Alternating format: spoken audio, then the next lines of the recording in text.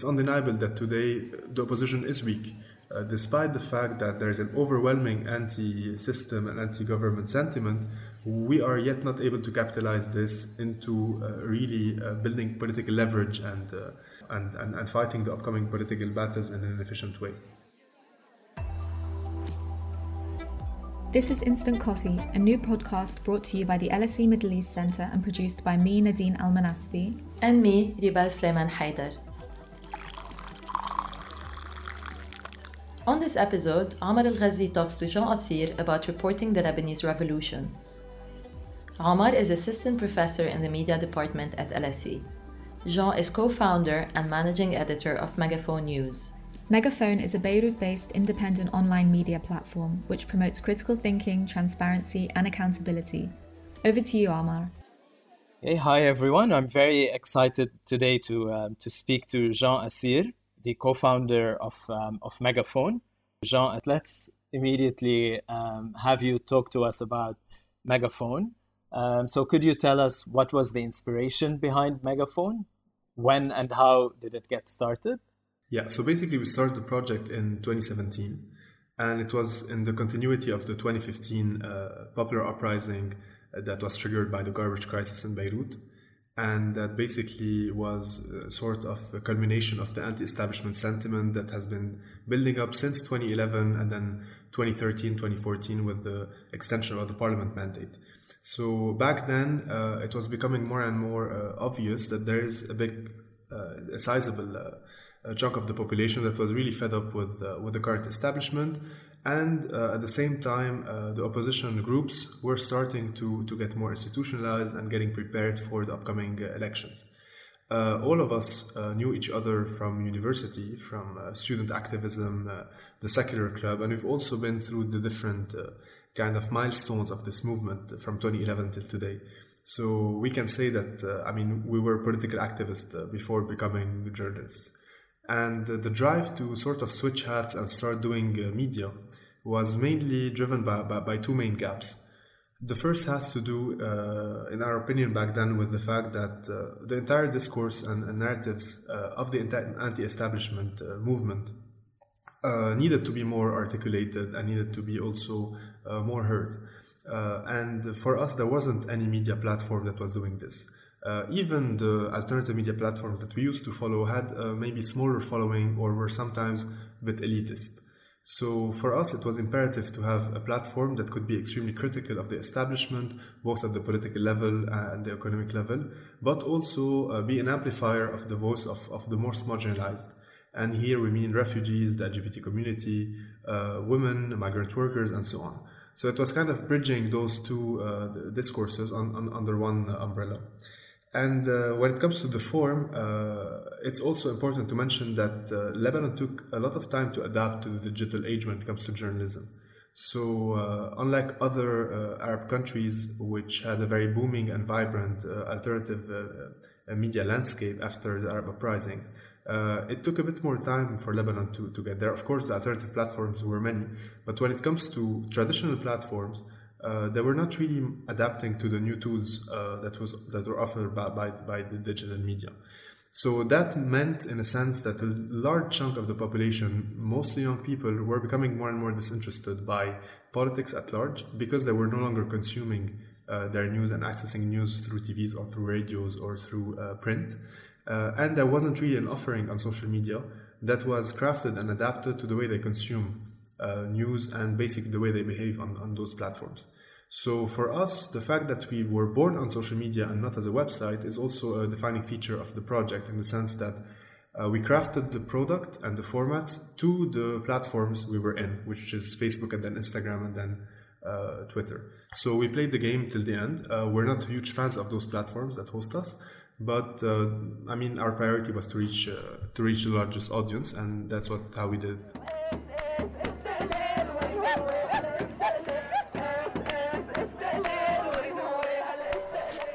And of course, within Lebanon and the Arab world, the visibility of Megaphone was associated with the protests and the revolution in 2019. So can you describe to us the way that you covered the Lebanese protests? The protests were a big shift for us for many reasons. First, before the protest, our rationale was that we really needed to make politics interesting again for young people. Not that it wasn't, in the sense that they weren't aware that everything around them was political and was affecting their lives, but there was really a disinterest from following the day-to-day politics because of the reason I mentioned earlier that has to do with traditional media. So the type of journalism we kind of adopted before was more what we can call slow journalism and explainer journalism. So we were very much interested in doing commentary, in unpacking, rather than following news on a day-to-day basis and having something to say that's extremely reactive. So what happened with the uprising in 2019 is that we had to shift this logic altogether. Out of a sudden, there was a huge demand for more political content, for more analysis, more critiques. And at the same time, the old way of doing it, which is mostly slow pieces, mostly explainer pieces, was no longer working. So without really doing proper planning for it or having large editorial meetings, it came naturally and we started covering on a day-to-day basis. And we completely reshuffled our grid of outputs to actually match what was happening, the historical moment that was happening. And we covered it in several pieces. We had a lot of underground presence, so we were very much interested in documenting and also amplifying some voices in the uprising. We started in Beirut, and then very quickly we tried to cover the entire country, and particularly Tripoli, which was the epicenter of the uprising, as many could argue. We also did a lot of work when it comes to countering the official narratives and the counter-revolutionary narratives that were coming out of the establishment. And this took several forms. Of course, we have the commentary video, the in-depth videos that we used to do on, let's say, major events, but we also had a very specific format for that period, which was called تفكيك خطاب, or speech deconstruction. So we used to pick up a speech from, let's say, Prime Minister Hariri or Hassan Nasrallah or Gibran Bassil or Aoun, and really deconstruct it in like 4 minutes. And for us, it was a way to balance out, in a sense, the lack of visibility of our own discourse on traditional media, and to also a bit kind of give people the bottom line and criticize that bottom line in the speeches of officials, without really having to stay 2 hours and to give these people what they want, which is basically an unchallenged one-way conversation. So when you have leaders on TV, it's usually a flow of speech that's uninterrupted, and journalists really can't intervene. That's particularly true for Hassan Nasrallah and for also other leaders. So that was quite interesting, and got a lot of positive feedback and engagement. And finally, we did a lot of work when it comes to unpacking and covering the economic crisis. So the revolution happened at a time where the economic system was really collapsing, and it was getting worse, and it is still getting worse by the day. So access to simple and clear information was a must for most of the people. And that's also where we started doing again our explainer pieces, but then focused much more on the economic news. Mm-hmm. So that's a good segue to ask you about the situation now in Lebanon, and how has Megaphone's coverage adapted to the changing circumstances, particularly in relation to the COVID-19 corona crisis? That was a huge challenge, to be honest. If we want to be fair, we cannot say that the protest started fading out because of COVID. This had happened before, but it's absolutely fair to say that the corona crisis really kind of put everything on hold and paused everything. So for us, in terms of coverage, we had several challenges. The first was to find a way to cover this entire change in the parameters of the game, and hence adopt COVID as a lens rather than a story of its own, a lens that would shape all aspects of politics, from the most obvious ones, which is basically the measures being taken by the government, to social issues and other stuff. So we also adapted the grid of outputs. We started having more reactive cards that follow the story related to COVID on a day-to-day basis. But editorially, we identified priorities, which is, we knew for sure that the government would use this state of emergency and would use this health crisis to actually be highly opportunistic. So they would be using this time to pass specific laws that are highly unpopular, or to enforce specific measures without kind of popular resistance. And we worked on a lot of topics that are tackling these issues. And particularly, we can say that we worked on the idea of the police state. So in a sense, the fact that this whole corona crisis in Lebanon was highly militarized, and the police had a huge role in dealing, in the army as well, in dealing with the crisis and managing it on a day-to-day basis, was also an opportunity for the establishment and the people in power to silence opposition voices and to use this time of crisis to actually summon people for investigation, jail people, and crack down very violently on protests that erupted during that phase. As a very brief and summary of what's going on today, economically, we're really heading to the unknown. We don't really know how things are going to unfold. All the scenarios will not prevent us from having a deep social crisis. It's just a matter of damage control at this stage. At the same time, the corrupt practices are not stopping. On the contrary, we still have scandals of corruption that are emerging by the day. And also what is quite unfortunate is that the popular uprising, the revolution, is also in a crisis of structure, in a crisis of really imposing itself as a political alternative. And that's, of course, not, no one's to blame. It's unfortunate circumstances. It's the fact that maybe Lebanon didn't have the same structure of syndicates and opposition parties as maybe other countries, and also the fact that the situation is really extremely complex. But it's undeniable that today the opposition is weak, despite the fact that there is an overwhelming anti-system and anti-government sentiment.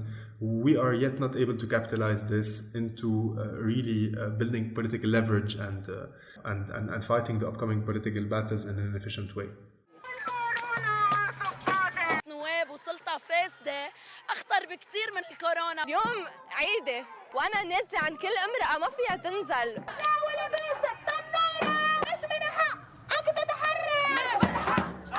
There's a lot of sensitivity in the region, as you know, about foreign funding for media and NGOs and how it may affect editorial policies.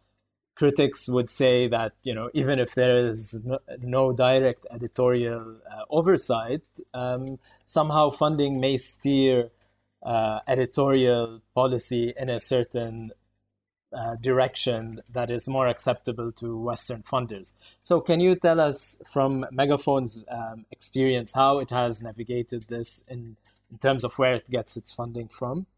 Yeah, sure. First, let me start by saying that this concern is very fair, but at the same time, there's a huge crisis when it comes to funding independent journalism worldwide. And that's not only a Global South issue, but that's actually a global issue. For us, we started as a completely self-funded and volunteer-based project. So we were actually working for free and even paying the rent of the space where we used to work and also other costs. And then it was becoming unsustainable. So like every other outlet, we had the choice to either start, putting our content on paywall, behind a paywall, and then asking readers to contribute. And for us, that wasn't an option because we were really extremely pragmatic about that and wanted to reach as many people as possible. The other option was to apply for grants with all the conditions that are, obvious for us, which is zero interference in the editorial line, which is what we did. And so far, we didn't have any friction or tension when it comes to what we would say, even the most radical stuff that we published or actually said on Megaphone by our donors. Of course, it's undeniable that there is a tension, like any form of sponsored or funded initiative. But I would say that that's the best compromise we can reach at the moment. But we are also, like all the other independent outlets in the region and worldwide, seeking other sources of funding, more sustainable sources of funding that are not tied to the international development money, which are revenue generation outlets and opportunities, basically. There are several creative ways to raise funds, including also crowdfunding, including getting help from the Lebanese diaspora through contributions and all of that. But really, to be fair, this funding that we received first was really essential for our growth. We couldn't have grown otherwise that fast. And in terms of trade-off, I don't think that there's any compromise that was ever made on our editorial line. On the contrary, there was actually a lot of empowerment when it comes to the donors that promoted this project.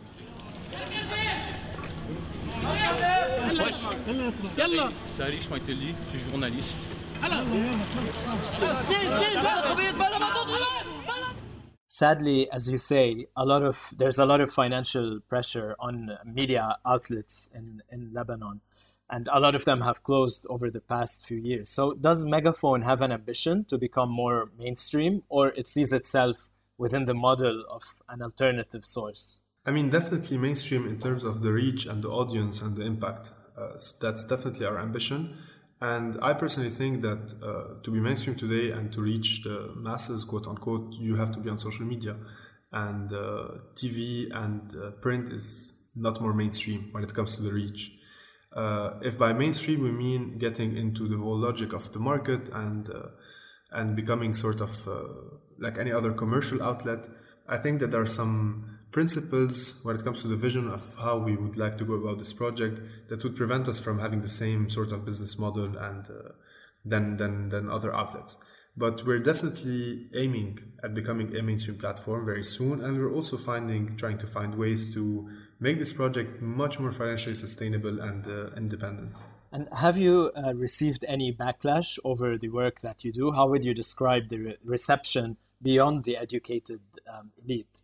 I mean, we received backlash from all sorts of people, including the quote-unquote educated elite. So it's really, it varies a lot. The main backlash is usually from political party supporters. That's usually when we issue a piece that they think is quite provocative for their parties. We get a lot of insults. We received another sort of more violent backlash, but that's on the street. And when we do our job of reporters, when our team films on the ground, they often get beaten or intimidated by the security forces. But even among the quote-unquote revolution crowd, sometimes we do receive backlash on the pieces that we publish because we make it a point not to only to provide and publish crowd pleasers. So we have very often provocative pieces that steer debates. Sometimes even among our writers, we have writers not fighting, but actually publishing kind of opposing views. So we are actually seeking this debate. It's not something that makes us unhappy. If everybody was happy with what we would publish, that would have actually been an issue and to have required a really serious reconsideration of how we do our work.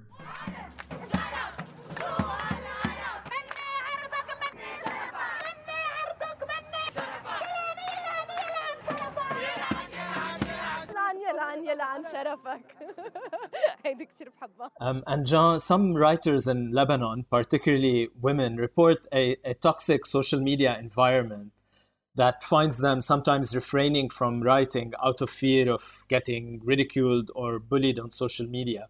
So while there is a lot of solidarity, obviously, in the revolutionary times, is it your experience that there's also this toxic environment when it comes to writing? That's definitely true, and that's also one of the motives that pushed us to develop the opinion page the way we did. So usually the opinion page in the Arab world is dominated by very old people and male in a sense, and also there is a very narrow definition of what is deemed political and what qualifies as a political opinion. What we did with our opinion page is that we really opened it to women, to younger people, to Lebanese, non-Lebanese, and to people basically who usually don't have a platform on these pages. Because precisely of what you said, because there's a lot of people who feel discouraged or are not even invited to share their opinion. And also the definition of the opinion piece was reshaped in a sense, and the definition of the political in itself was also broadened to include also a gender issue. Okay, and some of our listeners may be interested in starting a platform like Megaphone, or maybe pursuing a career in journalism in the region. Do you have any words of advice to tell them? I mean, it feels very awkward because I didn't study journalism, and most of the people in the team aren't necessarily journalists by what they studied at university. So I don't know what could be the advice. For us, there was a lot of just throwing ourselves in the unknown. And obviously, there was a lot of passion in it. And there was a lot of luck. But I think what made Megaphone actually successful is the fact that the team was multidisciplinary. So we had at the same time people who were journalists with people who have been studying social sciences, so they have a different lens on things, as well as people who are coming from a design and comms background. So I think this mix was actually super beneficial to create the type of products that we create. So I think this is sort of the future of this profession and of media at large. So I would definitely advise to think beyond the classic box of journalism defined in a very strict way and really open up to other disciplines and create these fusions that are actually quite interesting. Okay, great. Thank you very much, Jean, for your time. This was a great conversation. Thank you. Thank you. Thank you. And thanks for having me.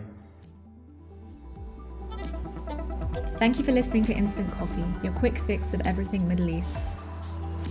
Join us every Friday for a new episode of Instant Coffee where we interview artists, activists, writers, journalists, and more from the region.